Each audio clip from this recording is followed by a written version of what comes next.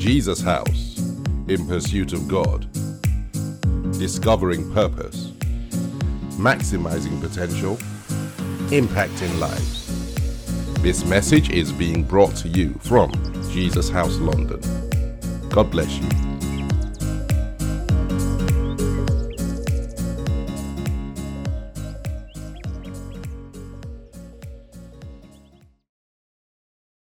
Today we have with us someone whose ministry and the ministry of his spiritual father has touched millions, literally hundreds of millions all over the world.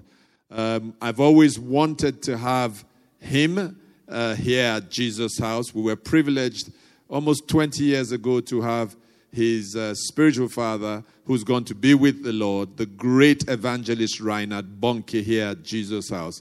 And we believe that was pivotal for us in the way that it positioned the church. And so, we're grateful to have him with us. He's a pastor, he's a teacher, he's an evangelist, he's an author. But what I admire most about him is the passion he has for people to come to know our Lord and Savior Jesus Christ. He has led tens of millions to Christ all around the world. Their ministry, Christ for All Nations, is very dear to those of us who are of an African heritage, because Reinhard Bonnke committed himself to bringing millions, tens of millions, probably more, to the Lord in Africa. And we're so grateful to have him with us here on the 8th of January, the start of the year. I believe that it's pivotal. It will position us as we realign ourselves with God's heart, and God's heart primarily for those who don't yet know his son Jesus as Lord and Savior. And so, Jesus House, will you welcome with me, give him a Jesus House welcome as he comes to share his heart. I believe he will leave a deposit here in Jesus House that will set our hearts on fire for those who don't yet know Jesus. And I believe it's a precursor to a harvest of souls, not just into this church, but into the body of Christ. Will you make welcome evangelist Pastor Daniel Kolenda? In the name of Jesus, I pray, Lord, that you may heal broken marriages, that you may heal broken families, in the name of Jesus.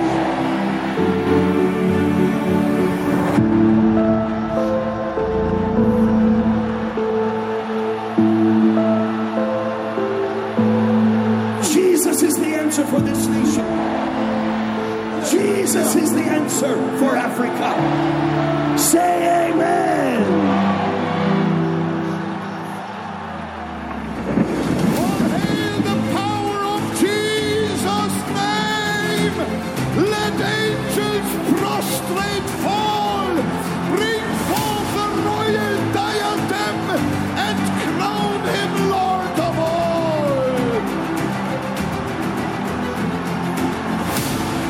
But I come to you in the name above every name. The name that is higher than every principality. The name that is higher than every power. It is the name of Jesus Christ.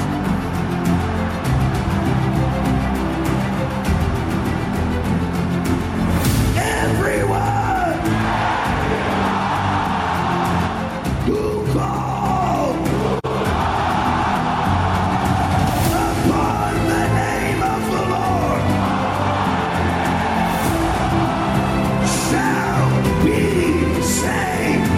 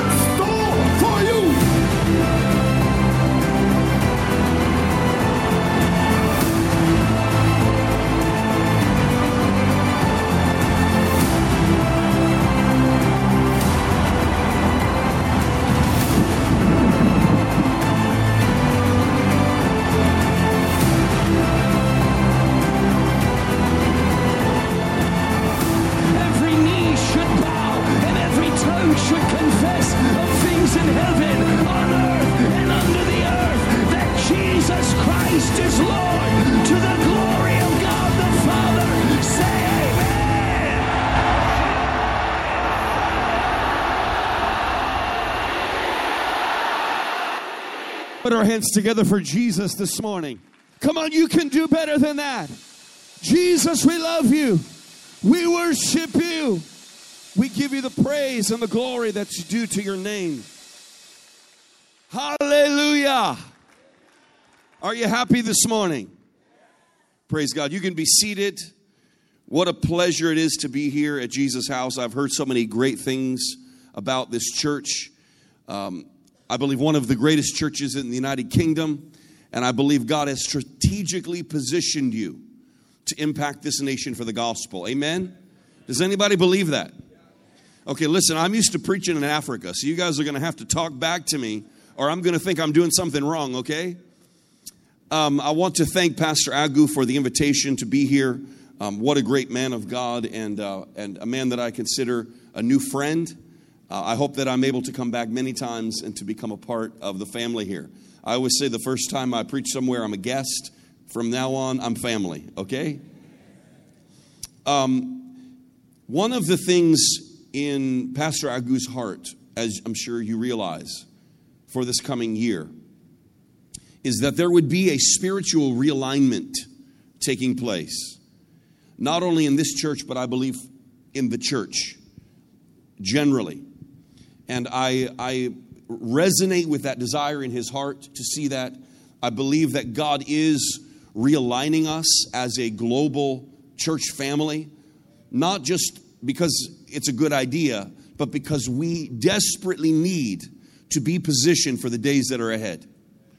We are not living in times like maybe we are used to in the past. The days that we are entering into now are critical and significant. These are the last days. These are the end times. And the days for playing games, the days for playing church are long past. And I believe that there are things that God has allowed in the past. He's winked at them. We read about that in the book of Acts, that in former times God winked at these things. Not anymore. Now the severity of the times changes. And there are things we used to get away with we're not going to get away with anymore. There are things that used to be tolerated that aren't going to be tolerated anymore. It is time to get serious. And one of the things that we have to get serious about is the lost. Let me tell you something. You are the answer for this nation. Let me say that again, because some of you will let that go in one ear and out the other. You are the answer for this nation. Maybe you're waiting for some big evangelist to come through with a gospel crusade and save the United Kingdom so that you can just get on with life as usual. That's not how it works. God is going to use you. And He's going to use His body. He's going to use every individual one. And so I believe that one of the things that I'm praying will happen even this morning in this church is that there will be an impartation for a burden to see this city won for Jesus. And it begins with us. Amen? And I believe that this happens not only through what I'm going to say, because the words are important, but how many of you know that beyond the words themselves, there is a spirit that can be imparted to you? And that's what I'm praying, is that there would be a burden imparted to you from the Holy Ghost this morning, that you will not be able to go back to life as usual from this day forward in Jesus' name. Just take your hand and put it on your heart and say this with me. Say, Lord Jesus, speak to my heart. Change my life. In Jesus' name. And everybody said, Amen. If you have your Bibles, turn with me to the book of Matthew. We're going to chapter number 10. Matthew chapter number 10. I've only got a few minutes to preach this morning, and I'm going to do this quickly, but I believe that every word is significant, and so I pray that God will give you a supernatural attention span. Amen. Matthew chapter 10, and I'm going to read verses 7 and 8. This is Jesus speaking. Many of your Bibles have these words actually written in red. How many of you know when Jesus talks, we ought to listen? This is not just another man talking, not just another preacher, not just another opinion. This is God in the flesh. And He's speaking to His disciples, and this is what He tells them. And as you go, preach, saying the kingdom of heaven is at hand. Heal the sick, cleanse the lepers, raise the dead, cast out devils. Freely you have received. Now freely give. Let me read it for you one more time. And as you go, preach, saying the kingdom of heaven is at hand. Heal the sick, cleanse the lepers, raise the dead, cast out devils. Freely you have received, now freely give. Now listen, I want to get you involved in this, okay? So we're going to say this together. And we're going to do it phrase by phrase, because every phrase of this is a command that we are to live out. You know, I talked to one pastor who had a very large church and a very sophisticated church in the United States. And he told me, he said, you know, we are very careful about our mission statement. A lot of churches have mission statements.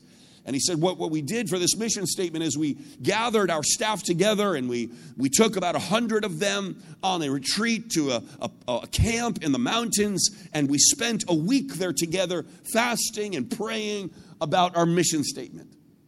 And he said we spent several days agonizing over every word. It was only about one paragraph long, but every sentence of that paragraph we discussed and we analyzed and we debated.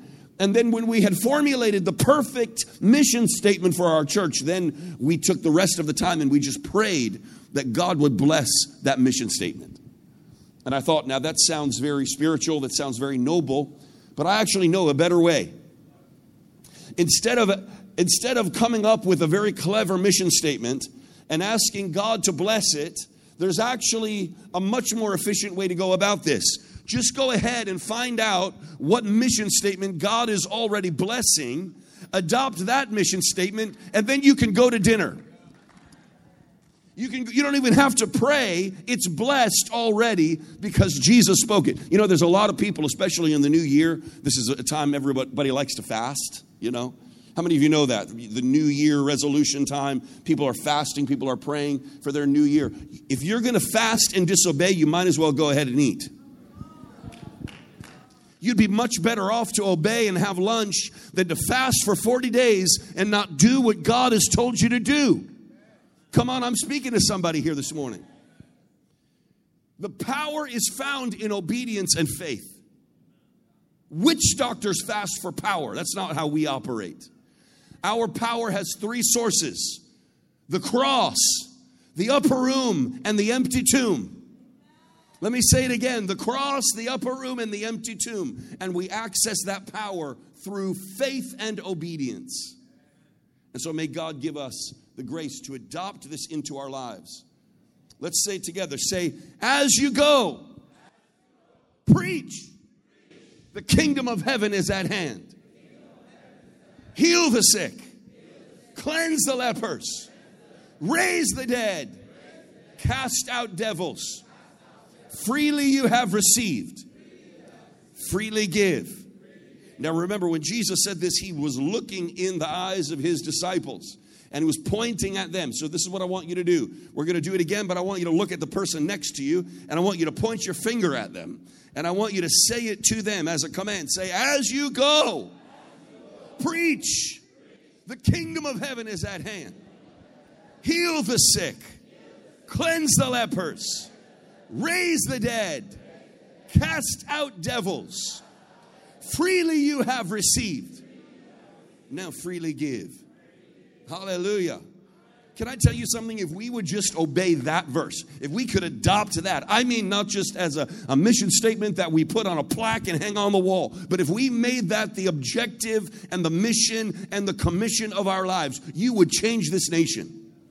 There were 120 people in the upper room that were filled with the power of the Holy Spirit. And those 120, in obedience to this command, turned into millions and billions around the world. Imagine what God could do with the group right here in this room. I know many of you have emigrated to this nation from other countries. I do not believe that is a mistake. I believe you have been sent here as a missionary to the United Kingdom. Maybe you thought you came here because of education, or you came here for a job, or you came here for some other kind of opportunity. Oh no, my friend, you've been tricked by God. He brought you here as a representative of heaven. Your mission, your calling is to impact this nation with the power of the gospel. Do you believe that? If you don't now, you will before the morning's over here. Let me just talk about this passage a little bit. Jesus says, as you go. Everybody say, as you go. Put the emphasis on you. As you go. You see, we have done something terrible in the church. Can I come down here? Am I going to be okay? We're allowed to do that in this church? Okay. I don't want to come out of the light. I know sometimes that's a problem for the cameramen. We have done this terrible thing in the church where we have segregated the body of Christ into two distinct categories. We call them the clergy and what? The laity. You know what that means, right? The clergy, these are the professional full-time preachers. They are the ministers. They are the pastors. They are the preachers. And then the rest of the body of Christ we call the laity. That does not exist in the Bible. That is not a biblical model. That is an invention of human wisdom. Actually, let me even go a step further. That is a demonic assassination on the biblical mission of the church. Because this is how the book of Ephesians 4 describes what we would consider the clergy, the apostle, prophet, pastor, teacher, evangelist. It says that their job is to equip the saints to do the work of the ministry. In other words, if you compare the body of Christ to a football team, the apostle, the prophet, the pastor, the teacher, the evangelist, we are like the water boys. Somebody thinks we're the captains. Oh no, there's one captain. His name is Jesus. There's not a bunch of different captains in the body of Christ. There's one captain. There's one head. There's one leader.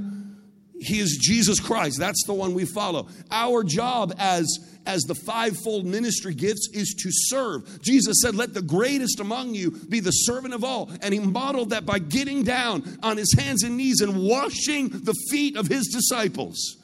I tell you what, if you follow a leader that won't wash your feet, run. Because you are not called to serve another man. You are called to serve Jesus. And we work together as brothers and sisters. But what has happened is the enemy has convinced half of the, well, no, I shouldn't even say that. The enemy has convinced 98% of the body of Christ that their job is to sit in chairs as observers and applaud and say amen and give money, while 2% of the body of Christ does all the work. That is not the biblical model. The biblical model is that 2% equips the 98% to go out and win their world for Jesus. If you don't win the United Kingdom, nobody will. I promise you the preachers are not going to do it. I promise you the great evangelists are not going to do it. I promise you some big crusade is not going to do it. It's going to require every man, woman, boy, and girl filled with the power of the Holy Spirit, impacting their world for Jesus wherever they go. You know, where we live in Orlando, we have a church there now, and there's a community of evangelists. Everywhere you go in Orlando, you're going to get preached to. I went to the mall the other day, and 5 or 6 times I saw people from our church in the mall praying for someone. Just walking from one side of the shopping mall to the other side of the shopping mall. 5 or 6 times I saw members of our church there with people praying with them to receive Jesus. I tell you, we can turn this city into a sanctuary. Hallelujah. We can impact this city for Jesus, but it's going to take somebody being willing to obey what the Bible says. Now, here's the problem, if I can be very honest, that most people don't do this. I think most of you, if you are saved, you want to reach the lost. If you don't want to reach the lost, then I would say you might be lost yourself. Because if you are saved, the Holy Spirit lives inside of you. And if the Holy Spirit, the Spirit of Christ is inside of you, you are going to desire what God desires. And number one on God's wish list is that none would perish, but that all would come to repentance. But here's the problem, is people feel insecure. They feel unqualified. They feel unworthy. They don't feel equipped. They don't know how to do what they know they need to do. And number one, we feel self-conscious. Let's just be honest. How many of you feel a little bit self-conscious sometimes? Okay, so there's a few honest people. and the rest of you are liars. Listen, I have preached to, 30 million people. I still feel self-conscious. Everyone feels these emotions sometimes. We read about these stories in the Bible. You read the story of Gideon hiding in a wine cellar. This is one of the greatest judges, one of the greatest deliverers. In the beginning of his career, he was hiding for his life because he was such a coward. And then when the Lord appears to him, the Lord calls him a mighty man of fearless courage. It's because God doesn't see you the way that you see yourself. God sees you through a different lens. He sees you through the lens of what He created you to be. When He was fashioning you and forming you in your mother's womb, He had a dream for your life. And whenever He looks at you, He sees not what you are, but what you could be. And He always calls to that potential, like He called Lazarus out of the grave. Come forth is what He's saying to you every moment of every day. You know, one of the great challenges that we have in the church, unfortunately, is that many times there is a competitive spirit. People actually don't like to see anyone else succeeding around them. I don't know if you've ever seen this. I know Christians shouldn't be this way, but it very often is the case that when God really begins to bless you, if you step out of that box of what is normal Christianity into something extraordinary, if you begin to share the gospel, if you begin to see, things happening, you will find persecution even from some of your friends and family members. Does anybody know what I'm talking about? I was shopping for, years ago, I went to a friend's house and he had this very beautiful aquarium with beautiful tropical fish. And I was intrigued. I'd never seen anything like this before, so I started to do some research. I thought, I want one of these beautiful aquariums in my house. So I shopped around and I found out there are all kinds of aquariums that you can buy. There's aquariums for freshwater fish and aquariums for saltwater fish, and there are aquariums for jellyfish and seahorses and corals and all kinds of different sea creatures. But the one that interested me the most was the aquarium for crabs. You all know crabs, right? Is that what you call them here? With these pinchers on each side, these claws. We like to eat them in Florida, where I'm from. But the crabs, I noticed that the crab aquariums had no lids on the top. And this, at first, it intrigued me because I thought, well, won't the crabs climb out of the aquarium and escape? And the pet shop owner said to me, oh, no, you don't have to worry. I said, why not? He said, if one crab tries to climb out, the other crabs will reach up and pull him back down again. And I thought to myself, that sounds like a lot of Christians I know. The church is filled with crabby Christians. We don't like to see people succeed where we have failed. We don't like to see people being elevated above our position. We don't like to see God lifting somebody out of the aquarium of church life as usual. But I have good news for you, my friend. God doesn't see you the way that your brother sees you, your sister sees you, your cousin sees you, your friend, your neighbor, your mama, your daddy, your grandma, your grandpa. He sees you in a way that you don't even see yourself. He sees the potential that is inside of you, and He calls to it. And if you will respond to that call with simple obedience, you will discover incredible grace and power that is there. And that's why it says, as you go. Everybody say, go. Go. Go. It's because if you want to see the power of God in action that is inside of you, you're going to have to do something. You say, well, Daniel, I know you're saying that there's all of this potential inside of me, but I don't see it. I've never seen somebody come to the Lord. I've never witnessed a miracle. I've never seen God use me in that way. How do you know that I have that potential? Well, imagine, I don't know, I don't keep up with sports in the UK too much, but like, who is the greatest footballer in the UK? Ronaldo? Okay. I think we're going to start a fight here. I better be careful. Let's say whoever you think it is, okay? whoever you think is the greatest footballer in this country, let's say you have them over to your house for tea. And they sit there at your breakfast table.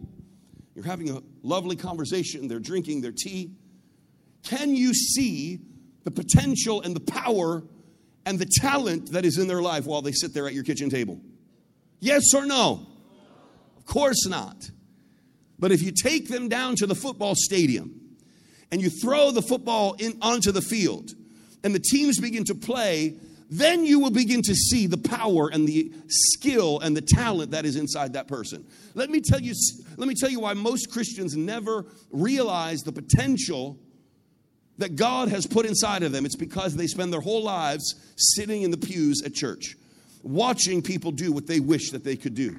But that is not your calling. You have not been called to sit. There was never a commission, a calling, an anointing, a gifting given in Scripture for sitters. God doesn't sit with sitters. He goes with goers. He works with workers. He uses those who obey and who go. That's why he said, as you go. You've got to go. You've got to go. Let me see. Let's say that again. I'm putting the emphasis on two different words. You've got to go. And you've got to go. If you miss either one of those things, you're going to miss it. It's not about waiting for somebody else to do the work. It's about you doing the work. Turn to your neighbor and say, you've got to do this. But you've also got to do this. It means stepping out of your comfort zone. You know, I think a lot of the churches in the United Kingdom practice what I call spider web evangelism. You know how a spider operates, right? Let me take my jacket off. It's getting a little warm. A spider is an ambush predator. What it does is it builds a web in an ideal location. Maybe it's in a corner where it knows that there's a lot of traffic of other insects. So he builds this perfect web and he puts all the silky strands in their place. And when it's just the way he likes it, the spider climbs into the web and sits and waits. And waits. And waits and waits and waits. Very patient. And you know what he's waiting for? He's waiting for some poor, unsuspecting bug to come along and get stuck in the web, and then the spider pounces and sucks all the life out. This is how most churches in the UK operate.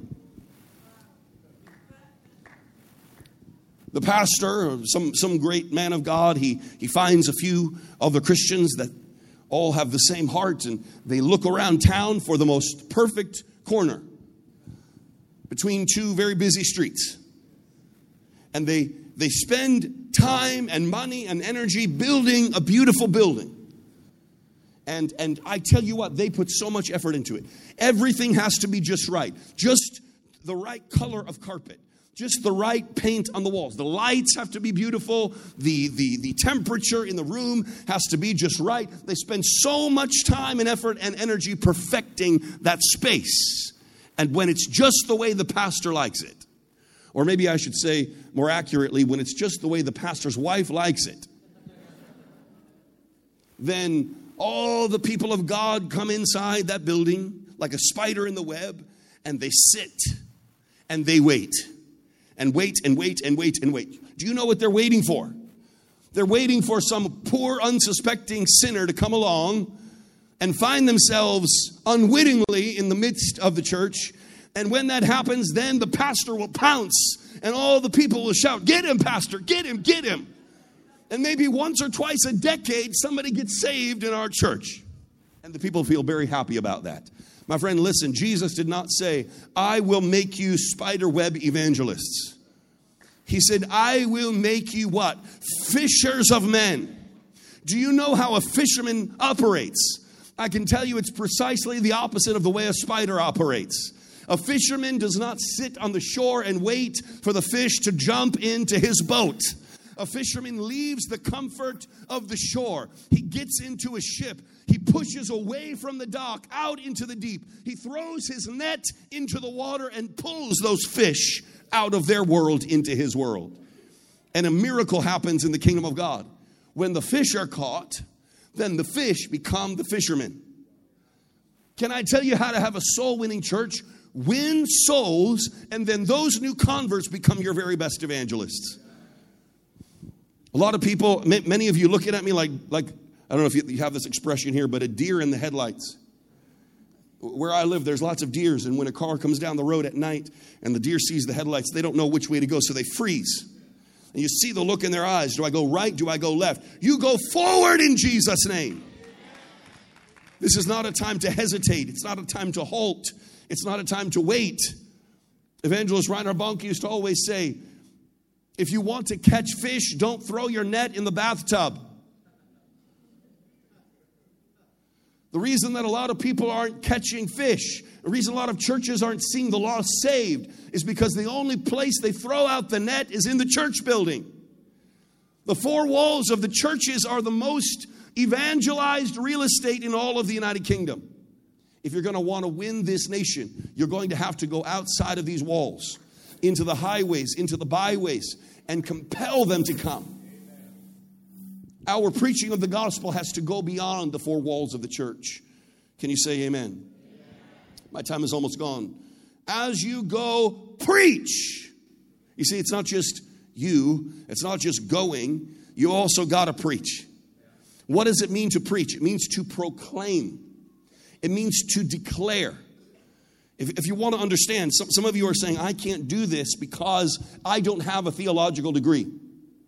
I can't do this because I've never been trained in a seminary how to preach. Maybe you even feel like you don't know how to tell people adequately about Jesus. What if they have an objection? What if they start to argue with you? How will you respond? Can I tell you something, my friend? I'm going to simplify this for you. You know, we could have a week-long seminar about how to evangelize and how to go out in the streets. I'm going to help you. Can I do that for you? If you'll open your heart right now, in the 8 minutes that I have left, I will set you free from this. Actually, the Holy Spirit will set you free. But your mind will open. How many of you know the truth sets us free? Many times the bondages that we are under are bondages that take place between the ears. There's actually no chains on you. There's no restrictions on you. All your limitations are in your own mind. There's a word, actually there's two words in the New Testament that are used for preaching. They are the words kerygma and kerusso. The word kerusso is the word for a loud public declaration.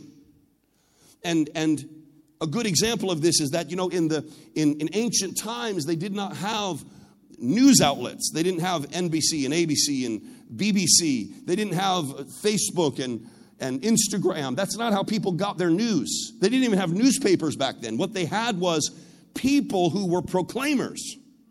And so let's say that there were two nations at war. And the battle had been won out on the battlefield, but now the people back in town had to know who the ruler was, who the victor was. So what would happen is that the victorious king would send a person through the villages and the cities to proclaim the news that they had overcome, that they had victory over their enemies, that they had been liberated. Whatever the news was, the proclaimer would go and to make that announcement. And he would do it with a loud public cry. That is the word kerusso.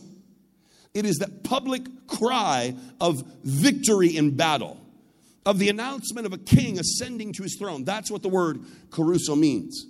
And so Jesus takes this word and he talks about preaching the gospel. Go into all the world and proclaim the gospel. What he's not talking about is making some big, drawn-out theological presentation. He's not talking about debating.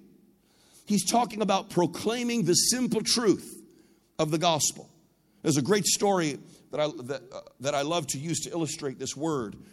In America, we have this celebration that happens in June every year. It's called Juneteenth. And you probably haven't heard about this. Even a lot of Americans don't know about this. But it's the celebration of Texas releasing the slaves after the Civil War in America. And you might wonder, why was that significant? Well, the Civil War had been fought, and the Emancipation Proclamation granted freedom to all of the slaves. But for 2 years, the state of Texas continued to keep those people under slavery. But it was illegal. They had no right to keep those slaves, but they did it anyway in defiance of the federal government. So 2 years later, the president sent a general named Gordon Granger with 2,000 armed soldiers into Galveston, Texas. And he stood up on the Ashton Villa and he read out General Order Number 3, demanding that every slaveholder release the slaves. And the proclamation said, all of these slaves are free citizens of the United States. It is illegal to keep them captive any longer. And if you do so, we will liberate them by force if necessary. And that was the end of slavery in the United States. Now listen to me, my friends. Our job as Christians, when Jesus says to go and preach the gospel, that proclamation is a proclamation of liberation to all of those who are slaves to sin and slaves to the power of the devil. And you don't have to be a great theologian. You don't have to be a great preacher. You just got to announce the good news that Jesus Christ is Lord. One of the reasons people have so many problems evangelizing is if they try to go in and explain something to somebody. I've never found that to be effective. Here's what is effective. My brother, my sister, Jesus Christ is the answer for the problem that you're facing right now. He can set you free from drugs. He can set you free from sin. He can break the power of that addiction in your life. Jesus Christ can give you peace. That is the answer. And then you begin to pray. You see, when Gordon Granger arrived there in Galveston, Texas, he did not come alone. He came with 2,000 armed soldiers with him. Do you know why? Because he had to be ready to enforce that word with power if necessary. And that's why Jesus says, as you go, preach. The kingdom of heaven is at hand. But don't stop there. Heal the sick. What is that? That's power. Heal the sick. Cleanse the lepers. Raise the dead. Cast out devils. Hallelujah. What is your job? Heal the sick. Cleanse the lepers. Raise the dead. Cast out devils.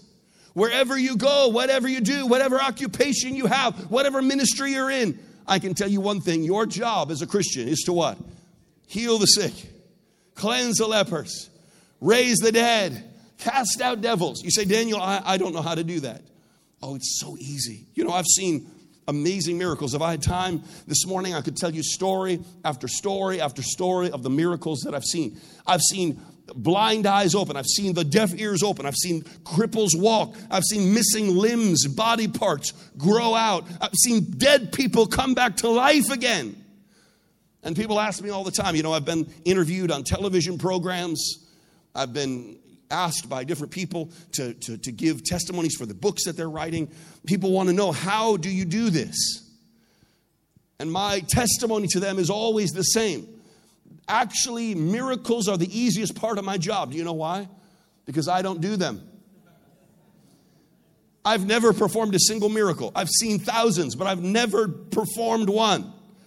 Jesus performed every single one of them.